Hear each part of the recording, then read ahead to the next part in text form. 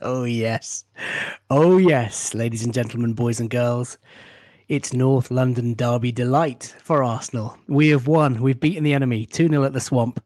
And here we are, top of the Barclays Premier League, 8 points clear of Manchester City, thanks to their defeat in the Manchester derby on Saturday. We've had the post-match phone in on Twitter. Thousands of you were listening. Many of you requested the mic and had your say. And I felt the weekend just wouldn't be complete without the late night latte. Got a couple of great guests for you and a cameo appearance, of course, from somebody who's a very loyal fan of the channel. But before we do that, as normal, let's get through some of the greetings. Henrik was first in the house. FK, my man. Arsenal are cooking. Starter, main course, and dessert. Hashtag snack check. Mine is watching Zinni on the ball. Pure silk, so delicious. Big win and 8 points clear. Get my oxygen mask, please. Freddie Peston was next in evening, guys. What a day. I'd be tuning in, but I've got an exam tomorrow. I better get to bed. Freddie, good luck in your exams, and hopefully you're watching this on the rerun, and I hope you've smashed your exams. Ooh, Pegger, Tottenham get battered everywhere they go. Oh, what a wonderful, wonderful. Christophe Michel following it up there. Antonio Rosandez, even at home. Absolutely. Everyone wishing Freddie good luck in the exams. Good luck. My Little Getaways says hi. Hello to you too, my friend. Has the man 95 huge weekend coming up when you look at what it means for the big six clubs. Yes, next weekend is going to be big indeed. Lou Weed in the chat. Hi, Lou. Nice to see you back. Oi, oi, you cheeky gooners.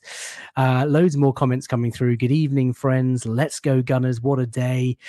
Snack checks. Loads of snack check requests. Dylan Mystery in the chat. Evening, guys. What a win today. Hearts in eyes emoji. Right, let's bring in some guests. First up, it's Yembele. How are you, Yem? How else do you think of, mate? I've had the high, not the high.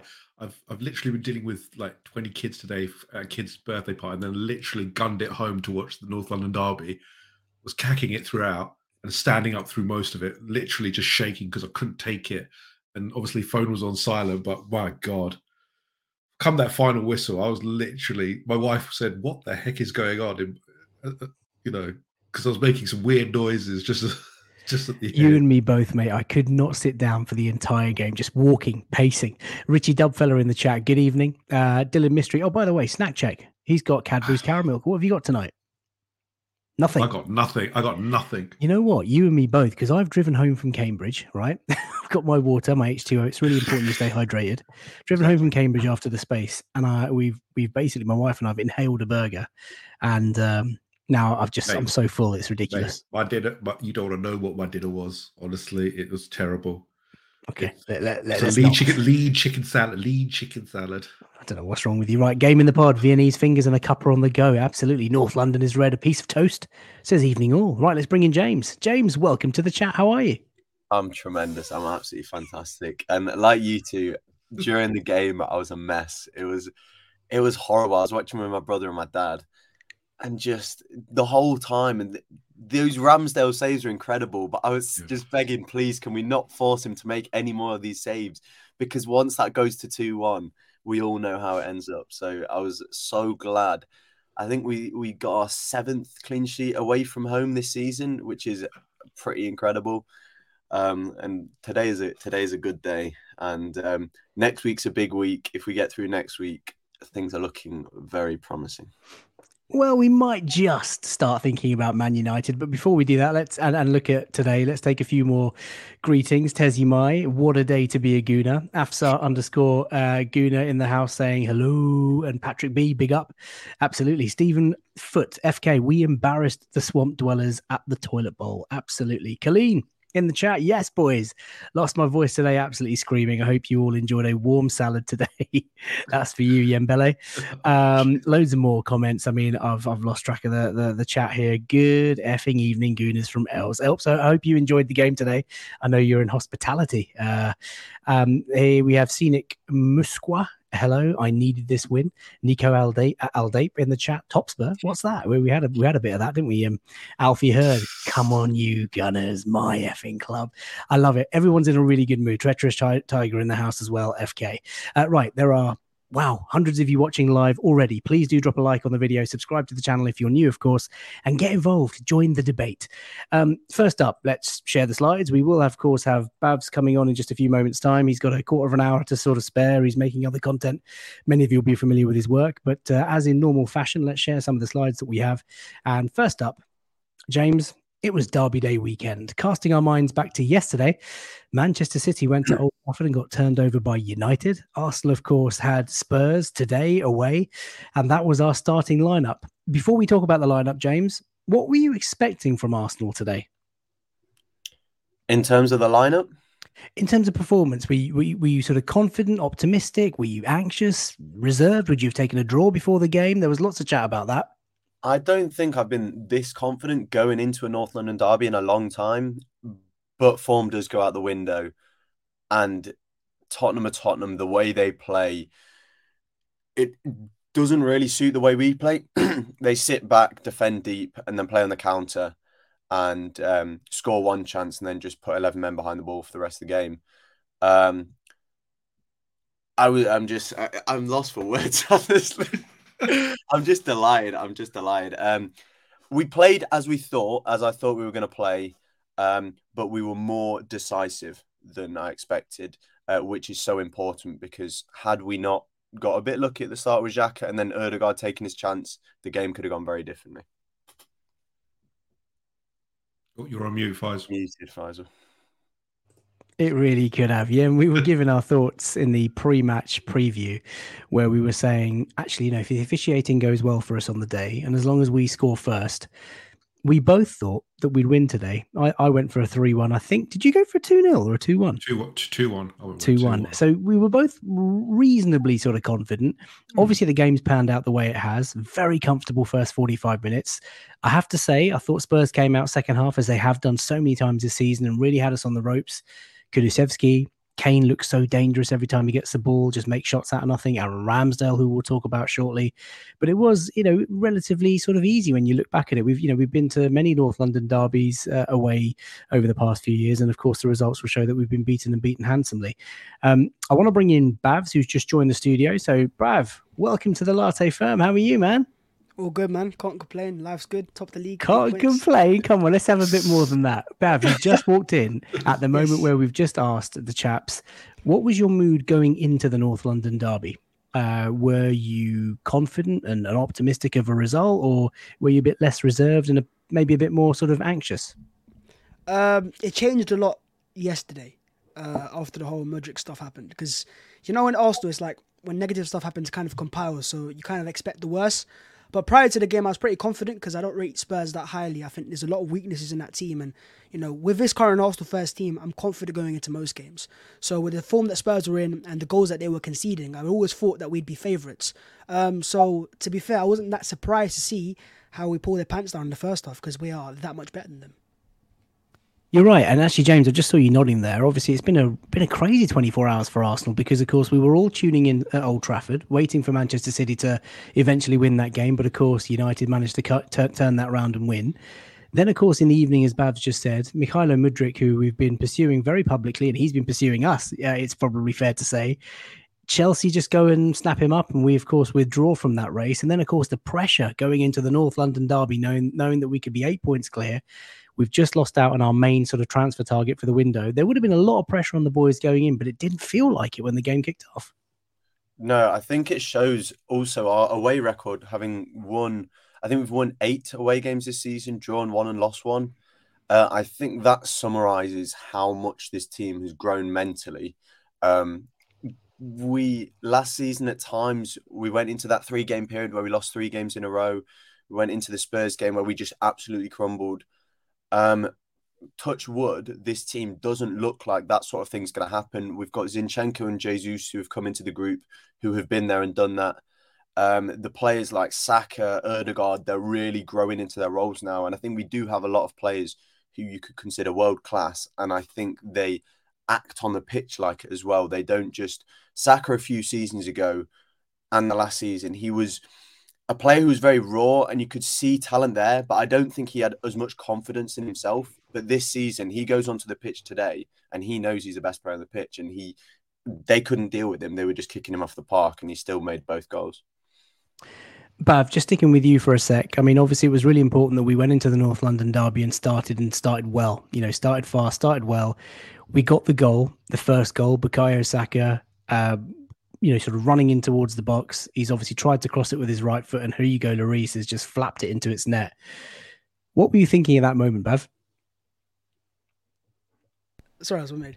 Celebrating. Actually, I was laughing. I had an evil laugh.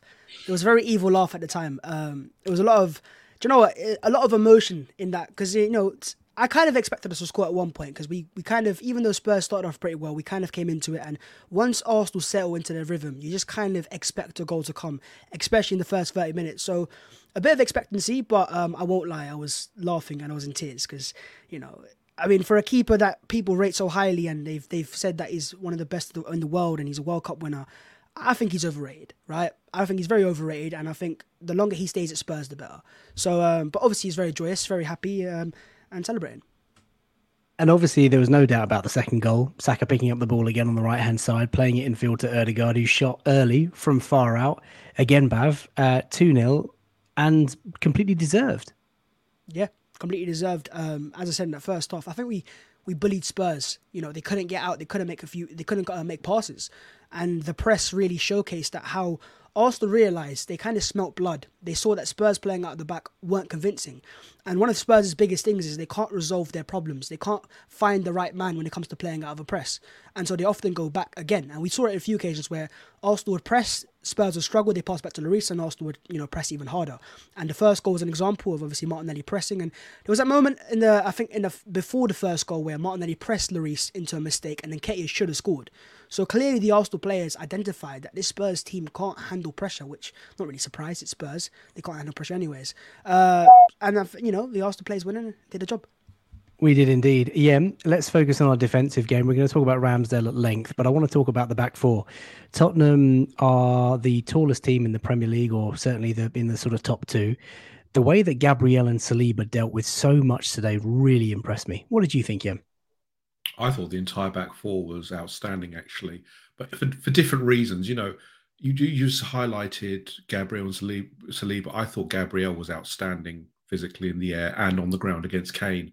He's been everyone's been slating him for the last couple of weeks, but he's actually been better than Saliba, since the World Cup, break.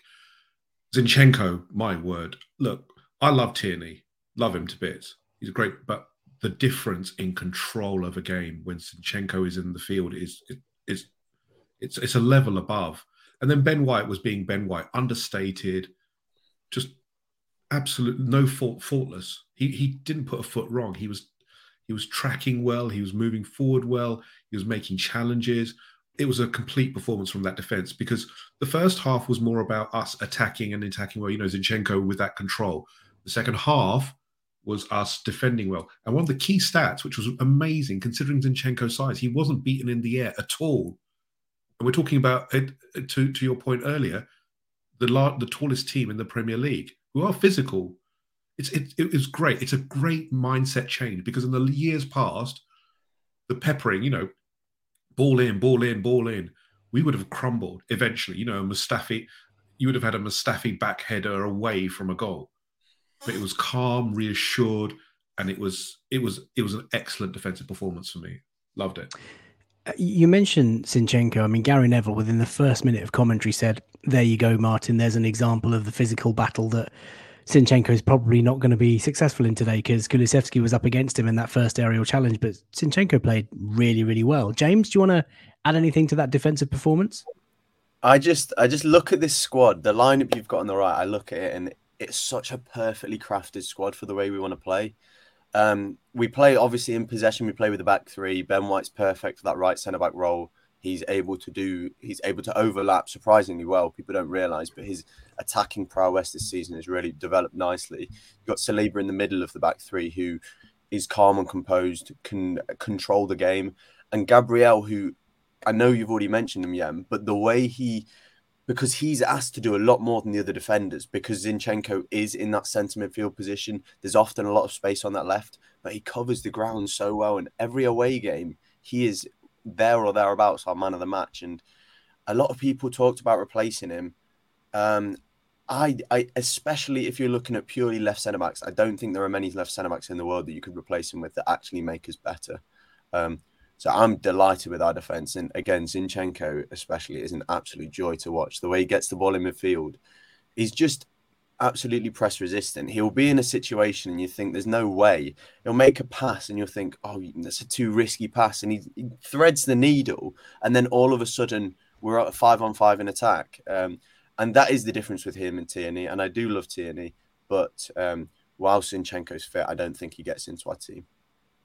Alpha M Wolf Gaming, sorry, we have to cover you temporarily. Don't forget Zinchenko won all of his duels today, defensive duels. 443 in the chat. Let's talk about Zinni. He gives us levels, the way our midfield runs when he inverts. Vlad showing some love for Gabriel. Gabriel's mental game has really improved. He now knows when to go in, when to hold back. He's really gone up a level. Astro Il Magnifico says Gabriel's front-footed approach to defence was really instrumental in our clean sheet today. And you know what? Just a thing on William Saliba. I've noticed that he was a little bit rusty post-World Cup. I thought today he was again imperious, back to his best. And you know, if he's now gonna peak again for the second half of the season, I'm ready for it. Bhav, as we move up the field, midfield-wise, I thought Thomas Partey. We'll talk about Martin Odegaard later, but Partey and Xhaka. Partey, I thought, was absolutely colossal today. He was my personal man of the match. I know Ramsdale got all the plaudits, and we'll talk about him, but I thought Partey, the way he just gets us ticking, his legs just come out of nowhere and makes tackles. He starts our build-up. He's just so press-resistant. Wonderful performance. What did you think, Bav? Yeah, I think Partey he's a mix of two players, you know, in terms of having worked under Simeone, he can do the dirty work and break up play, and that's perfect for what he's needed for in terms of Odegaard and Xhaka pushing forwards. He needs to be good defensively, but his ability to pick passes into the final third, we saw it for both of the goals. I think the ball over the top for Saka for the own goal, I mean, that was fantastic to see that pass, to play it, to execute it. And then in terms of the second half, the second goal as well, I mean, I think Saliba wins his header, he finds Partey, and then first time pass into Saka.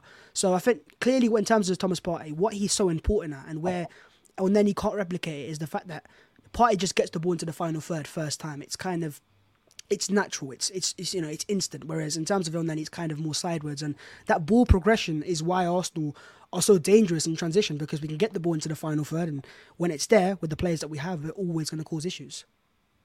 You're quite right. I mean, he was also denied one of the goals of the season when the ball came up. He volleyed it, smashed it against the goal. The goal's still probably shaking. I mean, if we see Thomas Partey play like this for the rest of the season, Bav, and stay clear of injury, I mean, we should start getting excited, man. I know we've been excited week after week after week, but what I'm seeing this guy do is just phenomenal. I mean, it's key to keep him fit, right? Of course.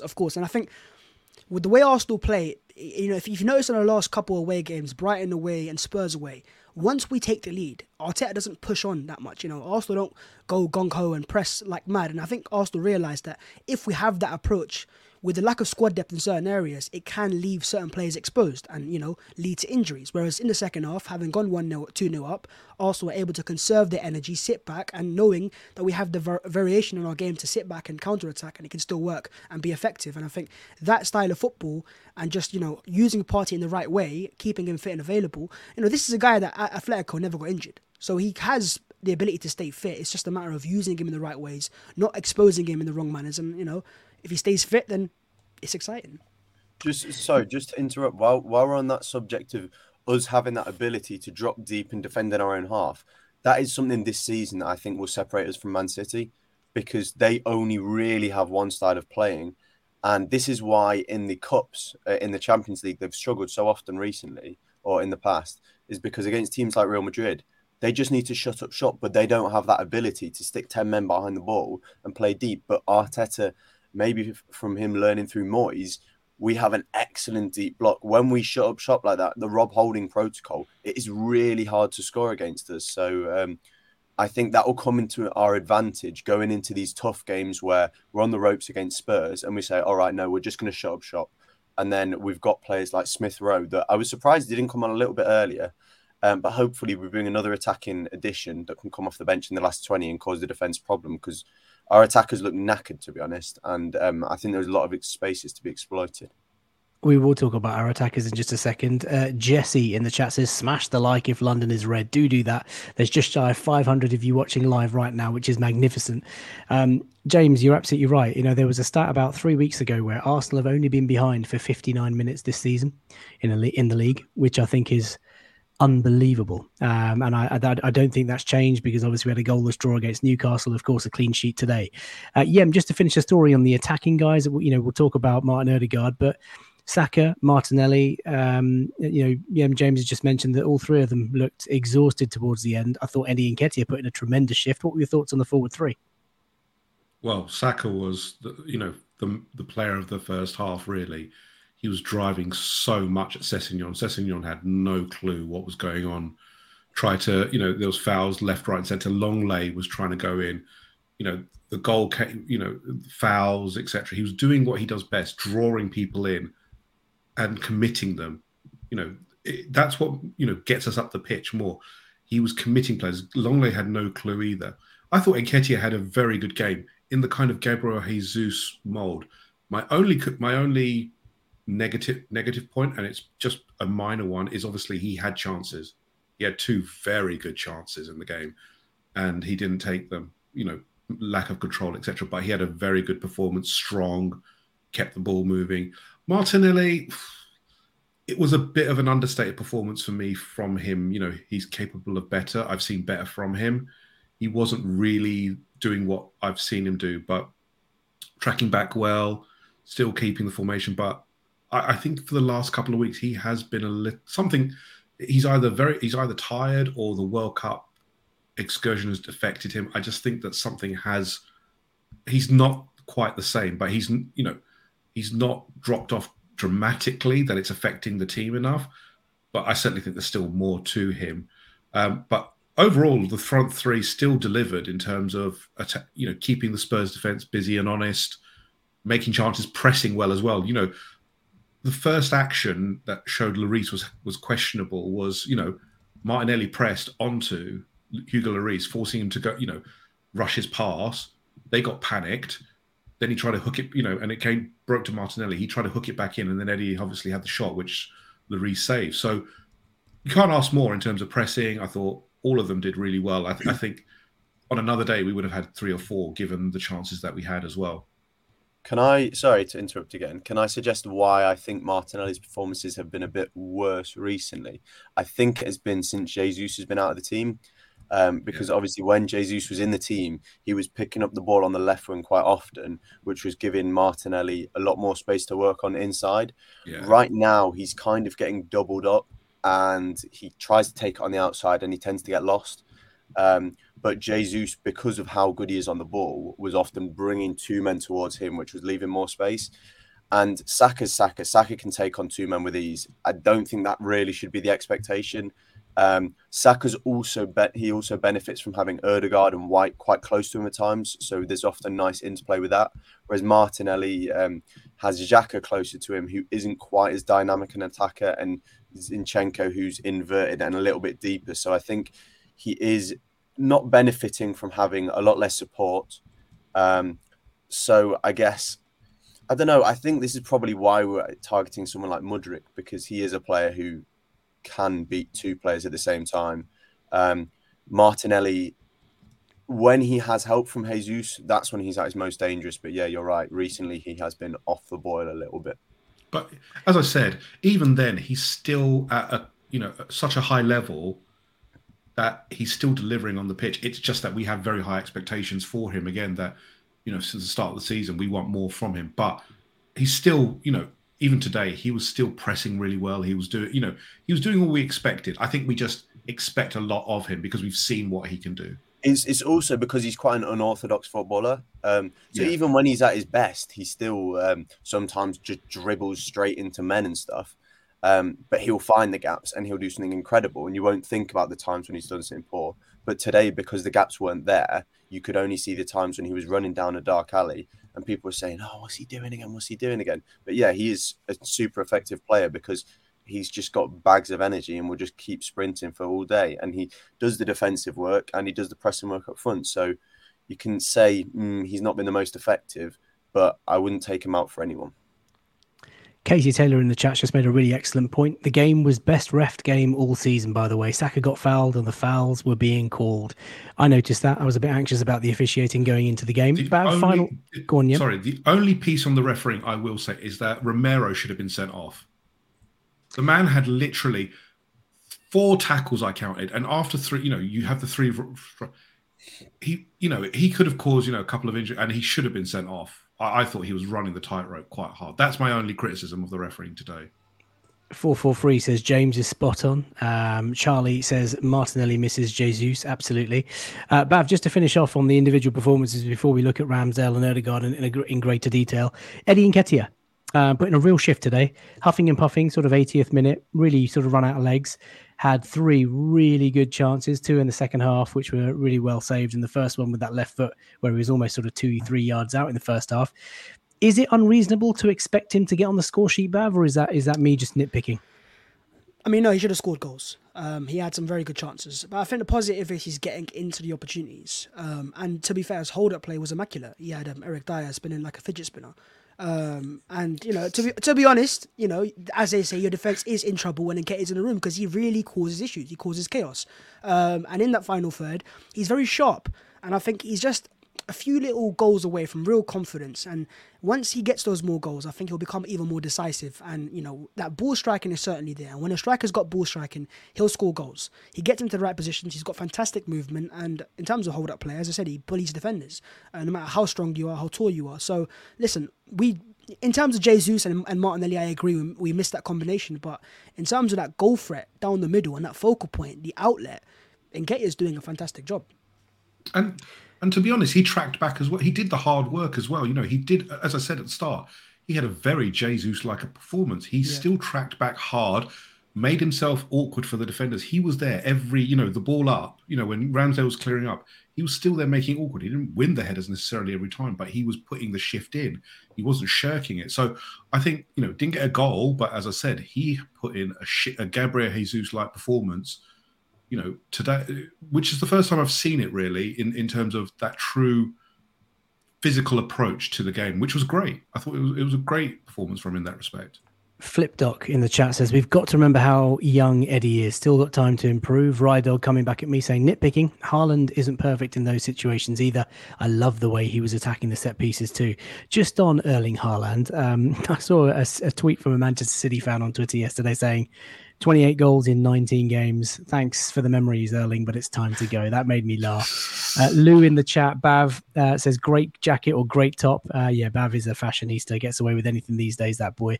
Right, let's move on through the slides. Next slide up, it is, of course, Aaron Ramsdale, who I thought had a fantastic game. Now, chaps, we will talk about the post-match shenanigans separately because I think his performance today warrants discussion. If we rewind, a couple of years ago when we signed this guy for £32 million, background Sheffield United, Bournemouth, etc., people just couldn't believe it. Yeah, neither could I. We had John Harrison, our goalkeeping expert, come on and tell us about certain traits of his game, and we'll talk about that in just a second. But this guy has matured into, unrivaled Arsenal number one, and today, that's worthy of a title-winning performance. James, starting with you. Aaron Ramsdale, talk to me about him today. I've dropped John Harrison a DM. I've asked him if he could do a little tweet on Ramsdale's performance today because I thought he was incredible. And I think that 2.141 XG saved, I think John might even find that even higher because, for example, some of the chances he was saving because of his proactivity, the way he was coming out early made a chance smaller than it was. So there was this chance where Kane had, where he turned on his right foot and shot into Ramsdale's top right corner. And Ramsdale was about 5 feet out of his goal and managed to get it before it had reached the corner. But I think had he been on the line like a Lloris or a De Gea would have been, then I think you'd have seen that and said, oh, that's an unstoppable shot. But because he was proactive, he made it easier than it was. And I think a big thing that was cited when we signed him was his mentality. And it's not just his mentality laughing at people, shouting at players on the floor. It's him being alert and switched on for the whole 90 minutes. And a lot of keepers, is very hard to quantify that. Alisson is absolutely incredible at this, where you won't touch the ball for 50 minutes and then you'll make an absolutely world-class save. And that's what he did in the first half against Son, which would have been, we would have gone into halftime at 2-1 and it would have been a very different game. But I thought it was absolutely incredible today. There was another save which he made with his foot against Sessegnon, which I thought was world-class, just the athleticism to even get his body in that shape. And he's also a baby in goalkeeper years. I think he's the maybe third or fourth youngest keeper in the league, and definitely the youngest at a Big Six club. So yeah, we've got a player here for potentially the next 10 years, and he's only going to get better. Matthew McCarthy in the chat says 10 out of 10, monstrous performance from Ramsdale today. Christophe Michel was asking, when does Ramsdale take over as England's number one? In my head, he certainly is. Arctic Fox talking about Bhav, really cool stream. Been watching Bhav's a lot. You got a subscriber and like from me, sir. Thank you very much, Arctic Fox. Bhav, let's come to you about Aaron Ramsdale. Lots of outfield players always get the credit. Today, worthy man of the match on Sky Sports. 100%. And I think, I love the character sometimes more than the player. I love, seeing him after the game and the kissing the badge, and I love that. And it's that type of character that I think the club has lacked for so many years. We've had robots on the pitch, and now this is why the fans feel so connected to the players, because they're human. You can see it, and they're emotional. And in terms of Ramsdale on the pitch, the saves were incredible. And there was a sense that Spurs were not going to score today because of how good Ramsdale was. And every time Spurs got into a dangerous scenario, I just had confidence my keeper was going to make a save. And I think that type of aura is something that he's building, and it's not going to come overnight. And as James said, he is baby in terms of a goalkeeper. So the fact that I've seen people cap his potential like they did with Arsenal last season, it's stupid, because a lot of keepers aren't even regular starters until they're 26, 27, 28. So the potential really is scary. It really is. I mean, when we had John Harrison on the first breakdown on this channel a couple of years ago, where he gave like a full scouting report of Ramsdale, he said there were two areas of potential weakness for Aaron Ramsdale. One was handling and coming for crosses, and having the sort of control and the command, not the sort of courage, because we know that he's a very brave goalkeeper, but having that clean connection, that clean collection when the ball comes into the box. And secondly, he had a habit of parrying the ball. So when a shot is faced, he'd parry the ball into a dangerous area. Today, John Harrison tweeted me after the game saying, "Did you see that? He's making clean claims in the air, and he's parrying the ball to safety, out for throws, out for corners." And the guy is just improving. I mean, 7 saves, 4 or 5 of those saves today, guys, was just absolutely brilliant. Spreading himself really well, closing the attacker as quickly as the ball kind of comes through. Fabulous, fabulous performance. Yeah, it must be calming for a defender and a team when you've got a goalkeeper that you can rely on. And that's been missing for some time, I would say, over the years at Arsenal. Oh, absolutely. Today was one of those days where you want the confidence from every player, particularly your goalkeeper, because that radiates out towards your defence. And with such a young defence as well, you want your goalkeeper you want to be absolutely certain your goalkeeper is handling it correctly, because you saw it at the other end. Lloris was instilling, uncertainty in his defence. They didn't know what to do, so they played it safe.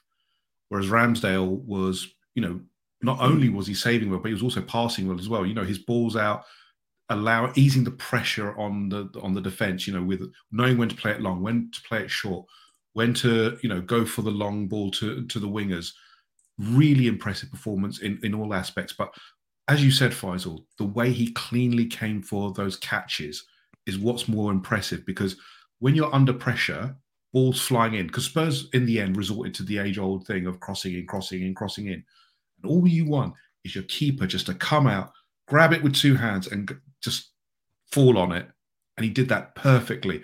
And I love that he also waited for a few seconds just to give that extra, give the defense a bit more time to move out, calm everyone down. Loved it. It's the evolution of Aaron Ramsdale, to your point, where he's evolved from this, good goalkeeper, great feet, etc. But he's making tweaks to his game where he's learning to be a true big game goalkeeper in a Big Six team. I need to do this, this, and this. The punch, you said, the punch out to safety, clean catches, knowing when to kick the ball long and when to pass it short to relieve pressure. All of these things are going to make him, as he gets older, an even more valuable commodity. We cannot let him go. His personality as well is massive. You want those leaders. He's already a leader in his personality, but I think he'll grow even more. So, it was, to me, it was a defining performance actually for him. I know he's had a few good performances, but defining overall in the game, especially that he affected the game. You know what? Sorry to interrupt. James. You know what performance we can actually compare this to?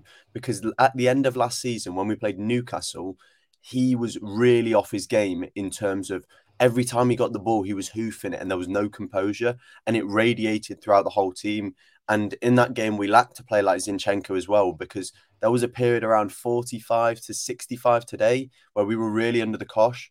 But then players like Zinchenko and Ramsdale today as well got their foot on the ball, made the right pass, didn't rush it, didn't try and hoof it all the way, trusted their technical ability, and we rode the wave of Tottenham's Tottenham's pressure, sorry. And we, for the last 20 minutes of the game, we were pretty comfortable. We got past that period, we dug our heels in, and as I say, we are the better team. Mentally, we need to be stronger in those situations and trust that we're the better team, and we'll get through it.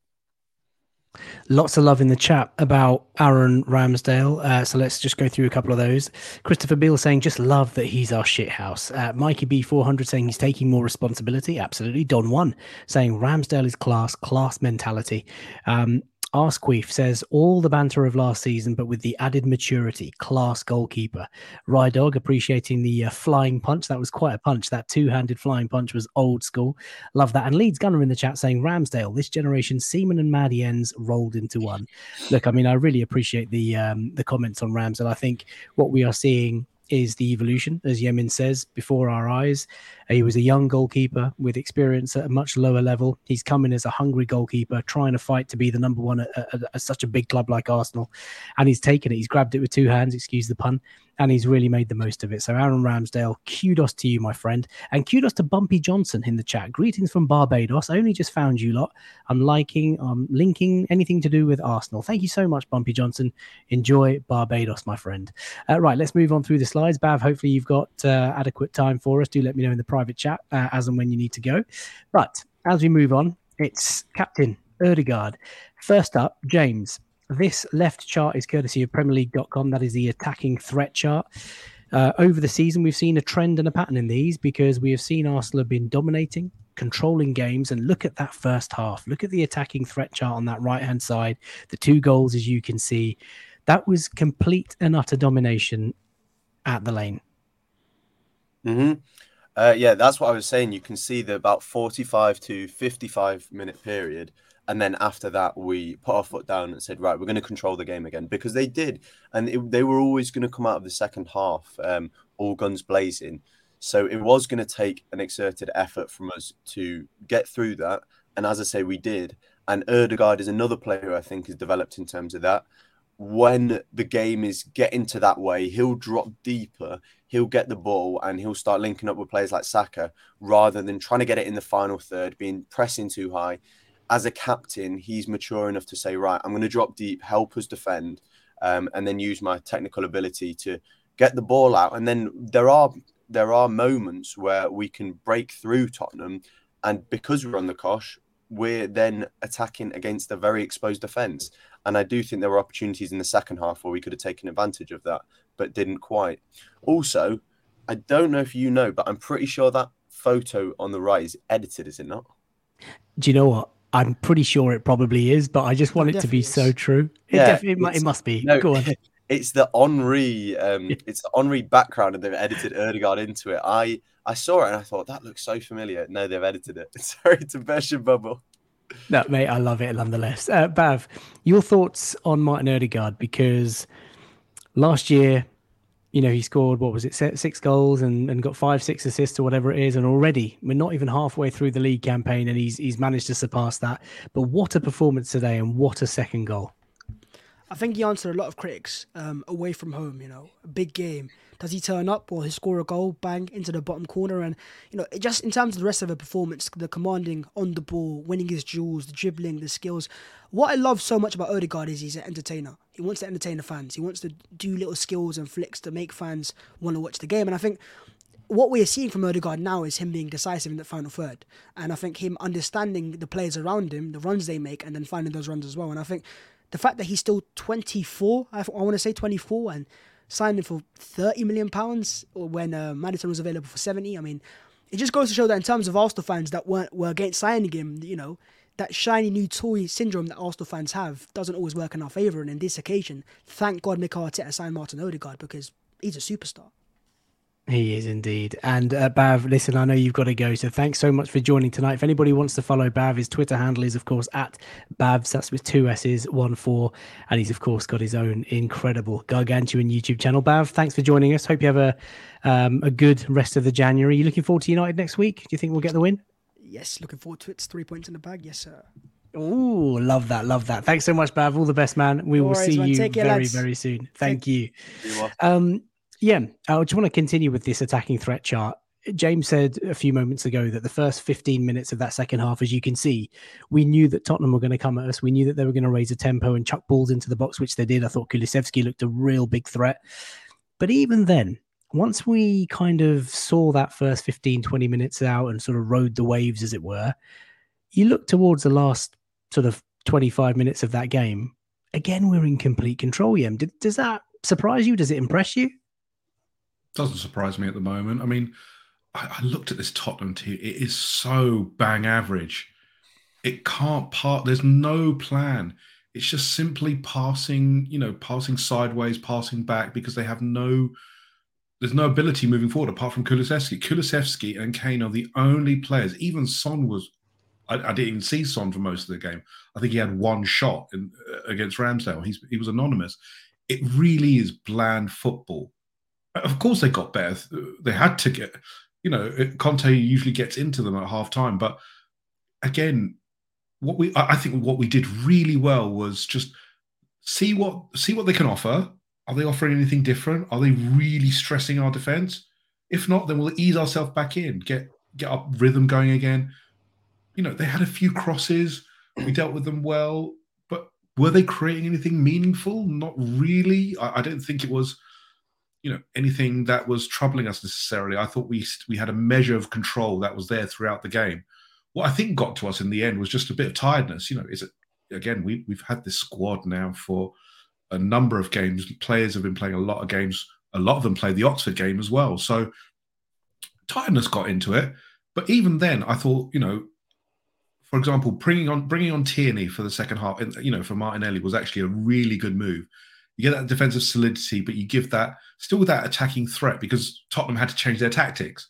And I thought the way that, again, Conte is a good manager, but I think I think he's got a very fixed way of approaching a problem. There's no real nous in how he approaches, a situation. He will throw as many attacking players on. They went to, what was it, 4-1-5 at the end. Wow. Big change there. Still no passing lanes. It was just throw more attackers, bring on Brian Hill. Jeez, wow. That really did change the game. It was just, again, I thought we were very measured and controlled, and I thought we managed the situations really well as they came up. I thought it was that's the thing that most impressed me about the maturity of this team. That's the thing about Spurs, though, which is why, even whilst I was so nervous at the time, obviously it's natural, but I wasn't too worried, because especially when they took Kulusevski off, I thought, right, done, legs up, because they don't have anyone who can create. Kane is their only player who can create. He had nothing. Was he even in the game? He wasn't in chances. There was one moment in the first half, I think, where Kane got the ball at left back, and I'm thinking, well, what are you bothering doing there? Because he tried to clear the ball and no one was there, and then we were just encroaching on them. And yeah, but it's actually the weirdest thing. Kane looked more dangerous than that, guys. He had a couple of shots on goal. He created the Sessegnon chance where. The point is, but that's what Kane does. He's so good as an outlet. He's going to cause trouble. But that's the problem. But isn't that the problem? But that's the problem, isn't it? That Kane is the outlet, whereas Kane should be the one on the end of the chances rather than the outlet. And even then, where was, apart from Kulusevski, Son was anonymous. He had one chance, I think, from a Kane ball, wasn't it? That's the thing. It's a very basic way of playing, and it gets found out, and it got found out today, didn't it? I thought it was just very rudimentary how they approached the game. Well, I think it's a combination of a couple of things. I think Spurs obviously just aren't as strong as Arsenal, and they've struggled this season to get going in the first half. I think Arsenal are purring, simmering, like almost reaching boiling point in terms of the way we approach games, our patience, our build-up, the fact that we persevere and just keep knocking on that door until we bash it down. Today we started well. got the fortunate sort of first goal. No doubts about the second goal. Partey obviously smashing the bar. Game should have been and could have been and was actually, to be fair, over by half time. Spurs just had no response. And I think Antonio Conte, to his credit, despite all the stuff that he said pre-game, in the match of the day post-match, he did say that, Arsenal deserve to be top. They're in the title race with Man City. They're one of the two best teams in the country. And there was no dig at the board. It wasn't like, and that's what happens when you give a young manager faith and give money and blah, blah, blah. It was just a straightforward compliment to the team. But you've got to look at guys like this, like Ødegaard, who is now dictating the game, taking games by the scruff of the neck, dictating our tempo, getting things going. His work rate is phenomenal, and he's just stepping up as a captain. It's just remarkable. He keeps arriving in the box with conviction and at the right time, and he keeps taking his chances. He's shooting more from distance. I think there was a chat from Mikey B400 in the chat saying Ramsdale's been telling him to shoot more and more often in training because obviously he probably faces him on a daily basis. But the sky is the limit for this boy. And I guess just to take a couple of comments from the chat, there's been loads of comments about him. I've already missed hundreds, I'm sure. Emrah, the best central attacking midfielder this season. Flip Doc saying captain, fantastic. Simon Marie, Martin Ødegaard, hey, I'm cool. Everything is cool. I'm not too excited. I'm cool. I screamed when Ødegaard scored. It felt like we won the league. Halfway, I know. Arsqueef says player of the year locked. Absolutely. James, I know you want to come in. Oh, Noah's in the chat. Noah's late night latte. Thank you so much, my friend. Kenny AFC, don't call him Ødegaard. Call him Real Madrid's gift. Matt Dyke says the best Norwegian in the league. Wow, that's some shout. Arctic Fox, my lovely fellow Norwegian, captaining the way for our club, the Arsenal. Couldn't be more proud. Absolutely. James, you want to say anything else on Martin Ødegaard before we move on? Well, I think to say he's the best attacking midfielder in the league is quite an understatement. I think he's been probably top 3 players in the league this season quite comfortably. If it wasn't for that big Norwegian up front for Man City, I think he would be the best player in the league this season. 2 other points I wanted to touch on quickly before we move on. What I love this season is how we have tacticians on the pitch. So in the past, we've always had problems that needed solving, but it's looked like Arteta's had to spoon feed them. We've always waited for the water breaks or half time for these problems to be solved. But now we have Zinchenko, Ødegaard, Xhaka, who are all very intelligent footballers who you can trust on the pitch. Okay, there's a problem. Spurs are changing this. How are we going to deal with it? And you can kind of sometimes see it in Arteta's body language because he doesn't necessarily spoon feed them. He will just say, plan B, and they can act it out on the pitch, which has made a massive difference. And the other thing on Arteta, one of his biggest weaknesses when he first joined us was his in-game management, which I think now is one of his strengths. I think this season you probably won't have heard anyone say he's made a bad substitution this season. Maybe in the United game when he brought on Fabio Vieira, our midfield was a little bit exposed. But considering that's the only game people would have any qualms about, says a lot about how well he's managed games and how well we've been able to see games out. As you say, we've been losing for 59 minutes this season.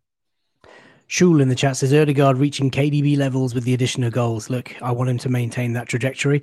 Emrah, more than 700, in fact, almost 800 people watching this live right now at almost midnight in the UK with work tomorrow morning. Love this fan base. Augustine says, please, FK, have a mention for Ben White. Just very quickly on Ben White. There's a picture going around of him doing that to the Spurs fans. James, you've obviously seen it. Tell us about it. I can't remember actually which point in the game that was.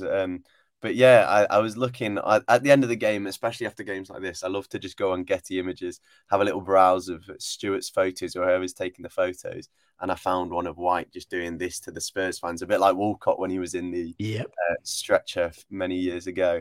But yeah, it just sums him up. He is just the most cool guy on the pitch.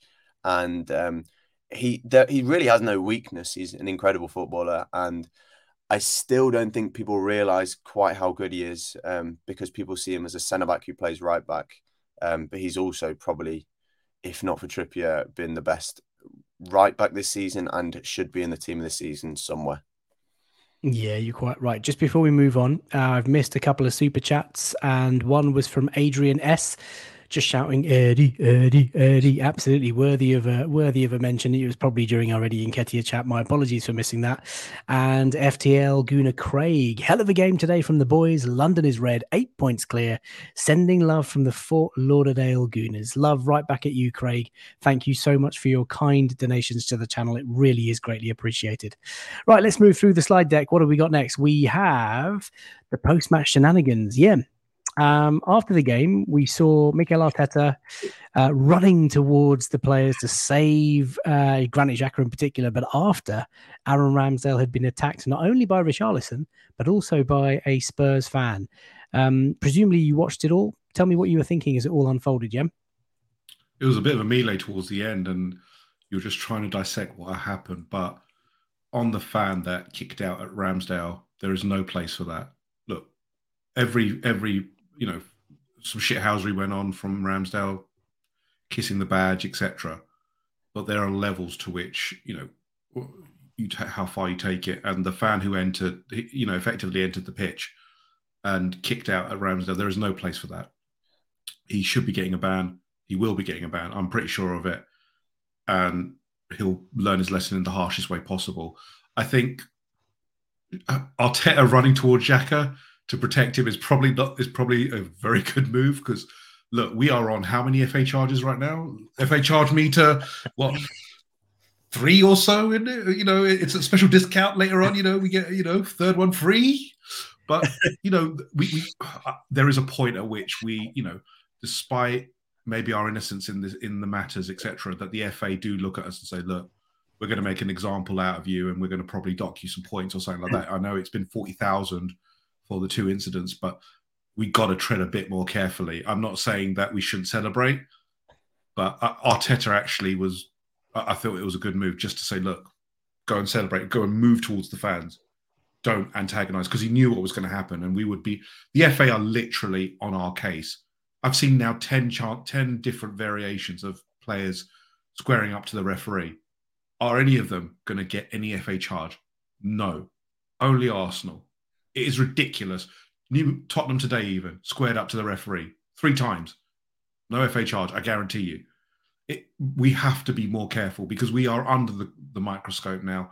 We're going to have to tread carefully. And I think, we've won the game. The job's done. They've been rubbish. Let's move on. Go and celebrate with the fans.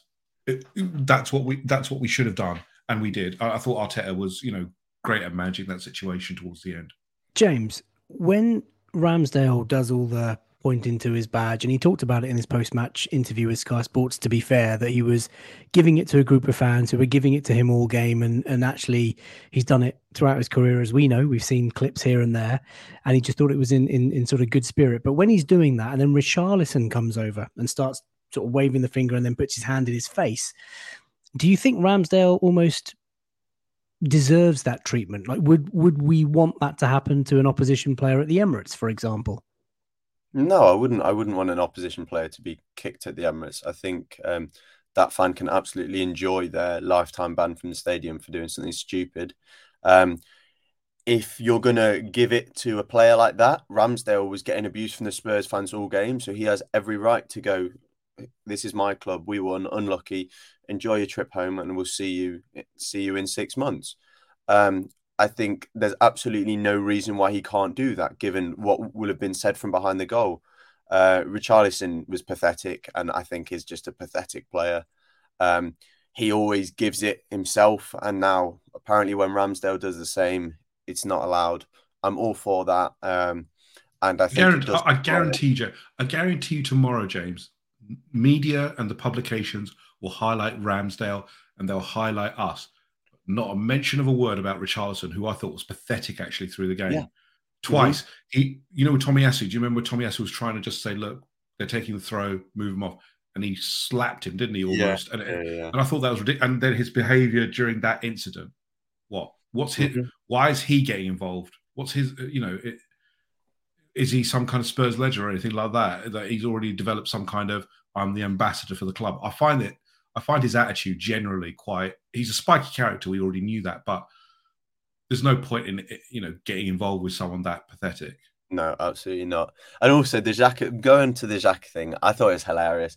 I actually think as much as everyone gets panicky and alarm bells when Xhaka starts acting like this, I think he was in full control. I think he just wanted to go over and make a point. But in the last few years, maybe the last year or so, I think he's learned to control his red mist. And he will get involved in the scuffles, but he knows where the line should be drawn. You saw it in the World Cup as well. He did it with the Serbian team. He's also started using it to his advantage, where he'll get involved in these scuffles to time waste, and he knows that people will absolutely bite and try and wind him up, but he knows he's in control, and he knows they're wasting 2 minutes. Well, didn't he have a bit of an argy with Conte on the touchline as well? That's where it was. He was literally, those two are literally shouting at each other. Hilarious! It was hilarious. Loved it. Conte, you'd think could should raise himself above that, but no, he couldn't hack it. Couldn't hack it, indeed. I mean, look, you don't like seeing this stuff in a game of football, and obviously, for a fan to come down the steps, climb over the advertising board, and then kick a player is mental. And Bakary Lasagna in the chat just said he kicked out the wrong goalkeeper.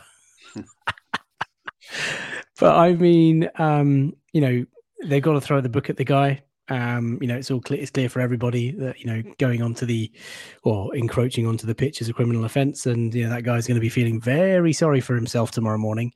But I think the celebrations at the end were wonderful. And Arteta did the right thing. He dragged the players away, and they were all dragging, pulling Xhaka back, and Ramsdale kept looking around as if there was more trouble. But in the end, the celebrations were fantastic, and they were reminiscent of a certain year that we went to the lane when Henry had his white underlay and Gabriel had his on, and I was just caught in a moment of nostalgia. Do you think we were over celebrating, James? I think Gary Neville, to his credit, said on Sky Sports that if you can't celebrate at the ground of your enemy when you've won a game the way that you have, when you're top of the league, the way that we are, you may as well just go home. James, what are your thoughts? No, Richard Keys can say what he wants. I haven't seen what he said about this game. I think he said something negative about Arsenal, of course. I didn't read the tweet. As you say, we've just beaten our rivals at their place for the first time since 2014, I think it was. We beat them at Wembley, I think, a few years ago, but at their place is the first time since 2014. In a pretty convincing manner. We go 8 points clear at the top of the league. Yeah, we have absolutely every right to celebrate in front of our fans who've travelled, and some of them probably paid a lot of money to get there, because the touts at the moment that are trying to sell these tickets for extortionate prices. But yeah, no, every right to celebrate. Why not? And it gives that connection between the fans and the players that is only going to be to our benefit. Indeed. Right, let's move on through the slide deck. Mikel Arteta, just a quick shout. Manager of the month, of course. There was this talk of the jinx going into today's game. We've just talked about how Mikel controlled the sort of post-match handbags, but thoughts, chaps, on Mikel generally? I mean, no one in the Arsenal fan base could have expected us to be in the position that we are this early on this season. I mean, the job that this guy is doing at this club is phenomenal. I'm running out of words for him, James. I don't want it to end. In fact, I'm scared that one day he's going to leave. Like I don't want to, I'm going to wake up from this dream. I don't want it to come to an end. I mean, I love everything about this guy, the way he carries himself, the way he is emotional on the touchline, the way he talks before and post match. I think I'm in love, James. Yeah, it is. It's surreal, and I think something that's really, really nice is the fact that we deserve this and the board deserve this for sticking with him. And I think he will appreciate that so much. And he knows that there were times where he, for every right, could have been sacked. And the board trusted him and said, look, we trust you. And he himself, he in interviews, he said he looked at himself and thought, was he the right man for the job? And then the club said, no, we've seen how people have spoken about you. We've seen your project. We trust you. We will give you the resources. And he's not had that much resources. Compare it to Guardiola's City. Compare it to Potter's Chelsea, who are now spending 450 million with Potter in charge. And Arteta's got 7 million worth of attacking in this team. No player in the team was cost more than 50 million today. That's ridiculous. We've got absolutely no right to be in the position we're in. And yet he continues to deliver. And I do hope that we do give him the resources in January to get this over the line, because currently this starting 11 is strong enough, but an injury to any of our attackers could cause us real trouble, especially considering we have Europa League for the rest of the season, which at this point we might as well just bin. J-Dub in the chat says, we're back. Arsenal are back. Tom, he's fantastic. Suspect he will leave eventually, most likely for Barca at some point. But for now, let's lap it up. I'm not so sure, Tom. I think this guy has had an education away from Barcelona in the sort of British Isles, if you like, for many, many years. And I think he considers the UK as home. And I think Arsenal certainly from a football perspective. But you're right. You never know. Arsqueef says, Arteta is Mr. Arsenal now. Tezzy Mai, Arteta FC. I'm with you, FK. I need a lifetime contract. And the last one, Bakary Desanya, Arteta is an Arsenal hero on and off the pitch. I love him. Right, let's move on. And next up, it is, of course, the league table. London is red, ladies and gents, tonight, as you can see on that league table there on the right-hand side, courtesy of my good friend Sam, _Arsenal. We are top. And we have 18 games played. We have a goal difference that matches Manchester City, who have spent all that money, who have got Erling Haaland, who have got Julio Alvarez, and so many other players in that midfield. And we are 8 points clear. Yeam, you're sat down, you're breathing calmly. Are you getting carried away? No, we are. This is what's brought us to the party. We are not getting carried away. We understand each game. We understand we've got areas to address. But each game, each challenge that's being put in front of us, we have come through. Next weekend is a big challenge. It's a bigger one than Tottenham, because Manchester United, no matter how much we say it, are actually performing very well. They have a good team and they beat us. Doesn't matter if we, what excuses we can give, they beat us. They have a team full of pace, which Tottenham did not have. It's a different challenge. It's a big one. We have got big games coming still. We've still got to go to Anfield. We've still got to go to the Etihad. We've still got to get St James Park. Let's not get carried away. We are there, and we have done so well. 8 points clear of a Manchester City team that has won, so many titles, that has added probably the striker, is phenomenal. And it's just maintaining that consistency. We do have to add. I think we all realise that we cannot survive this season competing in this way without some additions. We'll talk about additions in just a sec. But James, can I just come to you about this chat that's just come up? Matt Dykes made a really interesting point, thought-provoking one. All the pressure is on City. All of it. I mean, at this stage, is the pressure on Arsenal to maintain this gap and to keep running away? Or is the pressure on the high expectations of a club like Manchester City, who have spent so handsomely and have won the Premier League 4 times in 5 years?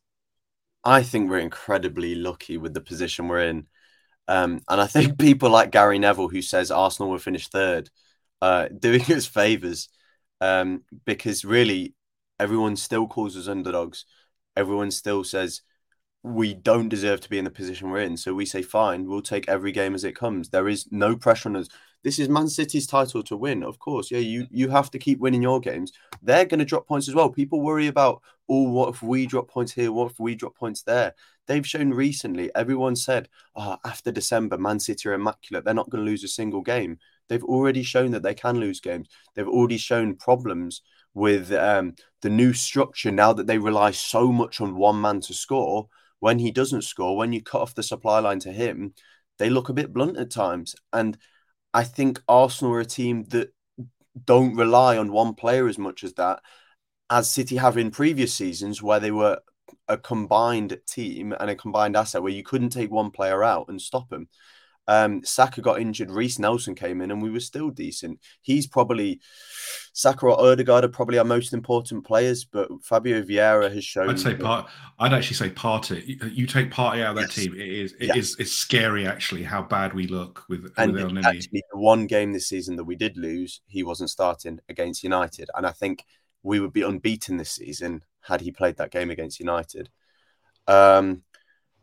Yeah, I think we're in a good position, and we absolutely need reinforcements. And I'm very, very glad that Saka and Saliba didn't get a yellow card today. That's a massive one. That's another aspect to add, that Arteta probably knew that, and he didn't tell them to steaming with chat. We didn't, we pressed, but we weren't down their throats. We were measured because I think he knew, look, we've got some issues disciplinary wise that we've got to avoid.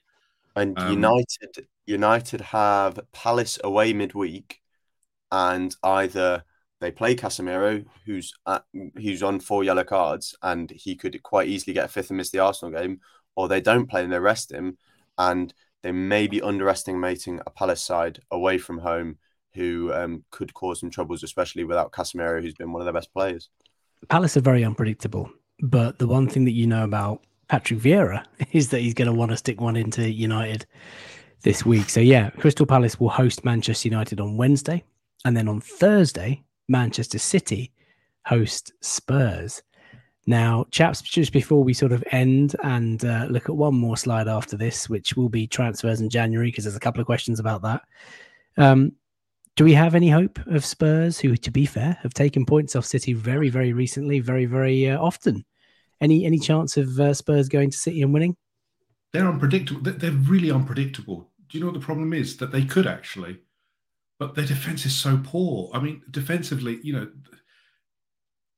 they're such a mess. Even today, it's just unbelievable. But this City team is very, as James said, they are very different. I'm not sure that if you get our Haaland out of the game, if you mark him out of the game, they have nothing really. Everything is focused towards getting it into Haaland. If you take out that piece, then they do struggle. They struggled against, this weekend against Man United. They struggled in the FA Cup against Southampton, in the League Cup against Southampton. They're not the same. There's not the same aura of invincibility as there once was around the City team. So I still think City will beat Tottenham. I think they're just on the slide at the moment. I think confidence is low in that Spurs team. They just don't look like they're really up for it. But stranger things have happened. What I'll say is I think Pep has built this City team to win the Champions League. I think that's his big focus this year. For obvious reasons, he's won enough Premier Leagues. Champions League is what they're going for, and a player like Haaland, Champions League is far more about transition. They need a player. In previous years, they've not been able to finish their chances in the Champions League, and it's cost them. Pep knows that if Haaland does get the chances, he'll finish them. I think that's why he built the squad in this way. But in the league over a 38-game season, I don't think it's as well suited to their team like they had before. And no, I think City will batter Spurs midweek as well. As Xander says, City will be 4-0 up at half-time. Who knows? Right. We have one more slide, I believe, guys, before we round up. And that is, of course, TikTok, or Tic-Tac, as people say. There we have Mykhailo Mudryk, so happy and ecstatic to be at Chelsea, as you can see there. James, how do you see this one? Because the quote on the right-hand side, courtesy of The Athletic, is Mikel Arteta speaking to Sky Sports, where he says, we always want to improve the squad, because he was asked, Jeff asked him about, you missed out, Chelsea have basically pipped you. But he said that the club is the first one that is doing everything we can to improve the players, but we have to have some discipline with regard to the transfer market. You can't just go neck for, toe-to-toe with Chelsea, because they're only just going to outbid you. First of all, James, how did you feel after this move, I guess, collapsed and we withdrew, however you want to describe it? And second of all, where does it leave us now? I was emotional and made a few tweets that not nothing too bad, but a little bit that I didn't agree with a few hours later after I thought about it more. I think he would have been incredible for us. I think he suits exactly what we need. And I think you are paying a lot for potential, which you don't get straight away. But he is right. And a few weeks ago, I saw a report from Ben Jacobs who said basically there's a limit to how much we're going to pay for Mudryk. Shakhtar wanted 100 million. We were not willing to go that far. We weren't going to be taken for a dance by them. So we said, okay, it's about, I think it was 90, 95 with add-ons, but the debate about which of our add-ons were actually realistic is a bit of a different story. And we said, okay, this is about as far as we'll go. And then Chelsea came in and said, oh, we'll pay it all, because they don't really have a transfer strategy at the moment. Todd Bowley just wants to show everyone that he's the man. Good luck to them. I don't think it's going to work for them because they're not doing their due diligence about how these players are going to function in the system. They're just buying players for the big names and to try and make a power play. He's been signed on an 8.5-year contract, which is baffling to me. Could be seen as a good thing. I think it's No, but that's to get around FFP effectively. They're amortizing his fee against eight years. So the 100 million total spread over 8 years on the books will look better than a 5-year deal. But it's ridiculous because you've now set a precedent for any other players that they want to buy. I want an 8-year deal. Give me an 8-year deal. Absolutely. And also they're putting themselves at risk. All these amortization fees, okay, it's only 10 million a season now. It'll go down as 30 million for these 3 years for the financial fair play. But if they keep doing this, then in 3 years' time, when they go into a transfer window, well, you can take out 30 million of the budget because it's already on Mudryk. So, we've trusted Arteta and Edu so far. A lot of people have been upset previously, missing out on Vlahovic, missing out on Martinez. We came in, got Gabriel Jesus, got Zinchenko. So, I don't think we can afford to do what we did last January and not sign a player. I know eventually it worked out with Jesus, but the stakes are too high this time. Last season, you could say, look, in the long term, the project is still going to go up. If we miss out on top 4, it's not the end of the world. This is a huge, huge opportunity to win the title. So I think not signing an attacker would be a big, big problem.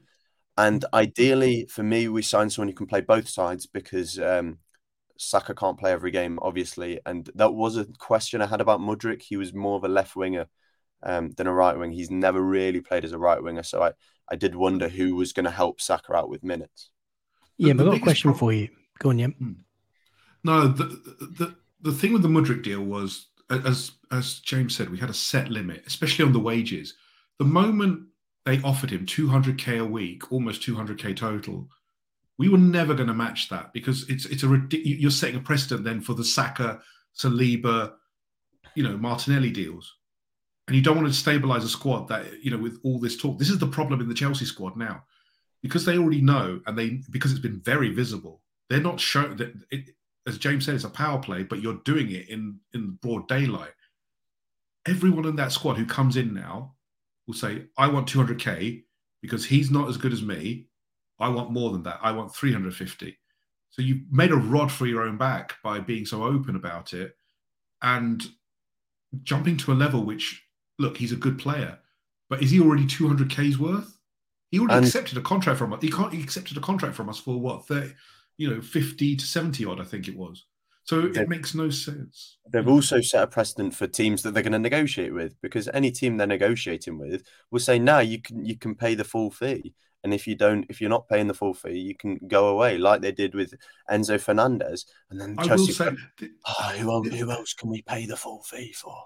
But the problem I have with this deal is that there is a bit of a smell, a whiff of it. Shakhtar were never going to deal with us. Look at Dario Serna was with Mudryk today at the unveiling. Shakhtar have been listing Chelsea doing this, doing that. You would never see that from any other club, that kind of handshaking, etc. It just doesn't make any sense. And then there's obviously the involvement of certain influencers on the net around the deal. There's just been this underlying tone of something that I think we were getting a bit irate with. And I do understand why we said, look, if they come in and they've offered this much, that's it. I don't want to get involved with this. And I think I applaud it, to be honest. I want players, but there's a limit to how far we go with this thing. We have strong morals when it comes to transfer market. And put it this way, we were talking about earlier, we were staring at a lineup that we've built and said this is a beautifully built squad. So why are the same people then blaming the club for not signing certain players? Be patient. Again, if we don't sign someone by the end of January, then I think there's a serious problem. But I have faith that we will sign someone for half of the Mudryk fee, and then we'll maybe even have some spare to sign a right back, Ivan Fresneda, who's supposed to be an excellent player. So let's see what happens. That was a vast amount of money to sign someone who wasn't even necessarily starting for us. But Chelsea have said, "Oh, go on, here's all the money. We'll start you like cowboys." And they don't really know what they're doing, in my opinion. Do you know what? I said this even when we were favourites to sign him. £80 million at the time, or 80 million euros at the time, is an absurd amount of money for a guy who's got 30 club games to his name in a league that's ranked 16th in the UEFA coefficients. It's just a mind-blowing amount of money. I'm going to just bring up a comment here from my Ukrainian friend Bohdan Solanko, who's obviously come on the post-match phone-ins before. It just feels like he was basically forced to sign for Chelsea because they just basically splurged more money. He was desperate to move to the Premier League. I'm going to that's just counter the way that that it slightly. is. I'm going to counter that slightly. If he truly wanted the move to Arsenal, because players have done it in the past. Look at Rafinha. You know what he did. They held out for a lower fee because Barcelona weren't going to pay what we were or Chelsea were. If he truly wanted us, he wouldn't be twerking on Instagram. He would have said to Shakhtar, deal with Arsenal. It came down to money. And I'm sorry, the noise may have been that he wanted us, but I don't believe it in the end. I think he just wanted to get out of the club to somewhere else. And the one who paid the most money got it. Money talked in the end. I don't think he cared where he went. Reports did say that he said, "Are Arsenal still interested?" And Shakhtar said, "No." Arsenal have pulled out. Either you're going to Chelsea or you'll stay till summer. You're right. He could have maybe gone on strike, but he could have pushed a bit. No, but he could have pushed a bit harder. There's levels to this that that he makes it very clear. I'm not sure. I don't think he could have pushed it harder. I think Shakhtar were just desperate for the money. Yeam, do you blame him? I worked out earlier. He's guaranteed 55 million. No, of course not. Look, if you're in that same position, and someone's offering you stupid money, why the hell not? Because there's no other way out. But the fact is that if he truly wanted to, the talk is he wants to be a Ballon d'Or level player. Let's be very honest with right now, and I'm saying this with no foresight or anything like that. Will he do it at Chelsea in the current state they're in, with a manager like Potter who is decent, but Arteta would have? Yeah, it's impossible to say, isn't it? It's impossible to say because you don't know where Chelsea are going to be in 2-3 years' time. The spending that they're doing is unprecedented, even for them, and that's £500 million in this one 6-month period or whatever it is. It's ridiculous. I was going to ask a question, and we'll end the show on this, but James, at what stage do Arsenal get desperate enough, right? Knowing the unique situation that we find ourselves in. I mean, how many times do you think we're going to be in this position in, let's say, the next 5 seasons where we're 8 points clear of our nearest rivals at the halfway stage, right? At what stage do we get desperate? And perhaps, and sorry to pick on Igro, go for someone like a Zaha, who doesn't fit the profile of squad in terms of age, in terms of career development so far. But he is someone whose contract runs out. He's Premier League proven. Could he do a job for 6, 18 months? I don't know. But at what stage do we just think, right, we've got 50, 60 million pounds that we were going to pay for Madrid of a 85, 90 million pound deal in payments or whatever. When do we use that 50, 60 in the next couple of weeks and just go for it?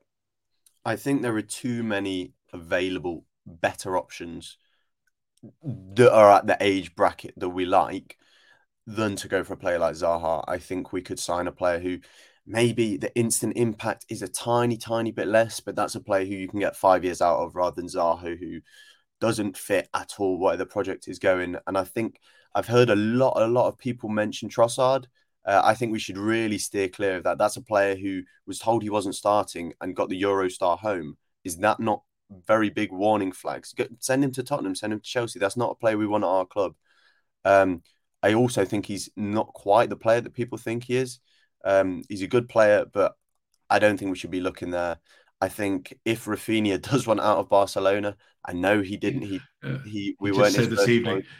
He just said this evening he wants to stay at Barca because they just won the Copa del Rey, didn't they? And they've really.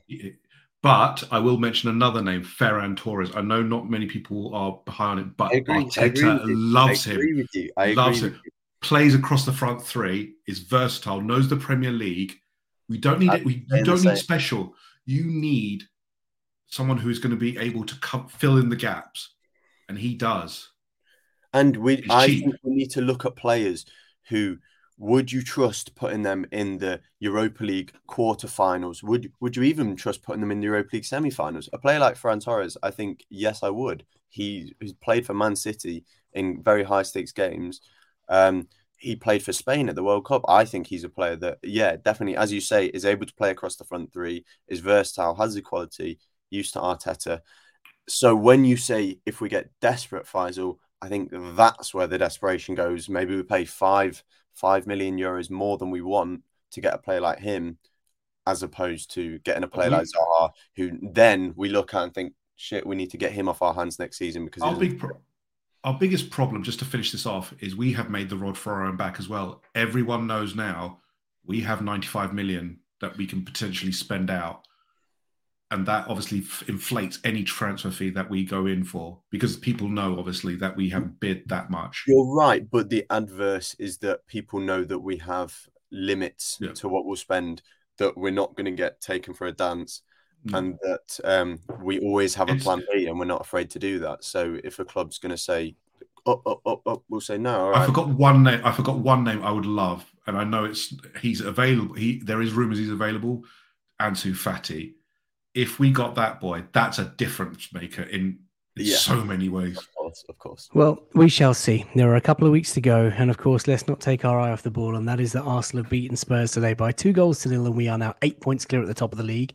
A couple of final chats that I want to just get mentioning. Fahad Al-Rahbani says, wow, 800 viewers live. Congratulations on your achievement. Now your growth will be exponential, as I was here since 50 viewers. Fahad, thank you for your loyal support. Thanks also for your kind message. And there are hundreds of you, almost 1,000 of you watching live right now. Please do drop a like on the video. It helps the channel immensely. All it takes is just clicking that like button.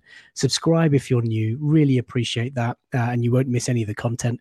This week, we will have a post-match breakdown with Charles Watts at Tuesday lunchtime, just to kind of look back from a journalist perspective of today's game. We will have a special why Arteta's football is working so well in the week with Rohan G-Man. Most of you will know him. He is a blogger and serial tweeter. And then just before the weekend, we will do a late night latte that previews the Manchester United game. So Fahad, thanks for that chat. And iGrow also back in the chat says, by the way, I can't get your podcast to work on Spotify. Not sure if everyone else has experienced this. No, it should be working on Spotify just fine. It normally takes a couple of days for the shows to go live on Spotify. The post-match phone-ins that we do on Twitter will go on Spotify tonight as well. And final, our USP, if you like, Dale says, slide deck, epic, nice touch. Makes Latte Farm must watch. Thanks, mate. Latte Farm. That could be the rebrand that we all didn't realize we needed. Right, Pega says, yeah, Rohan the legend. He will be in on Thursday. Absolutely right. Astro Il Magnifico. Love the Latte Firm. Thank you so much. If anybody wants to follow James, he is on Twitter at AFCJXMES. James, thank you very much, my friend. Have a great week. And if anybody wants to follow Yeam, he is at Verge59. Thank you, Yembele. Really appreciate that. There you have it, ladies and gents. Hour and 20 minutes in. We are top of the league, 8 points clear. We've beaten the scum, 6 points out of 6. It was never in doubt, was it? Until next time. Bye for now.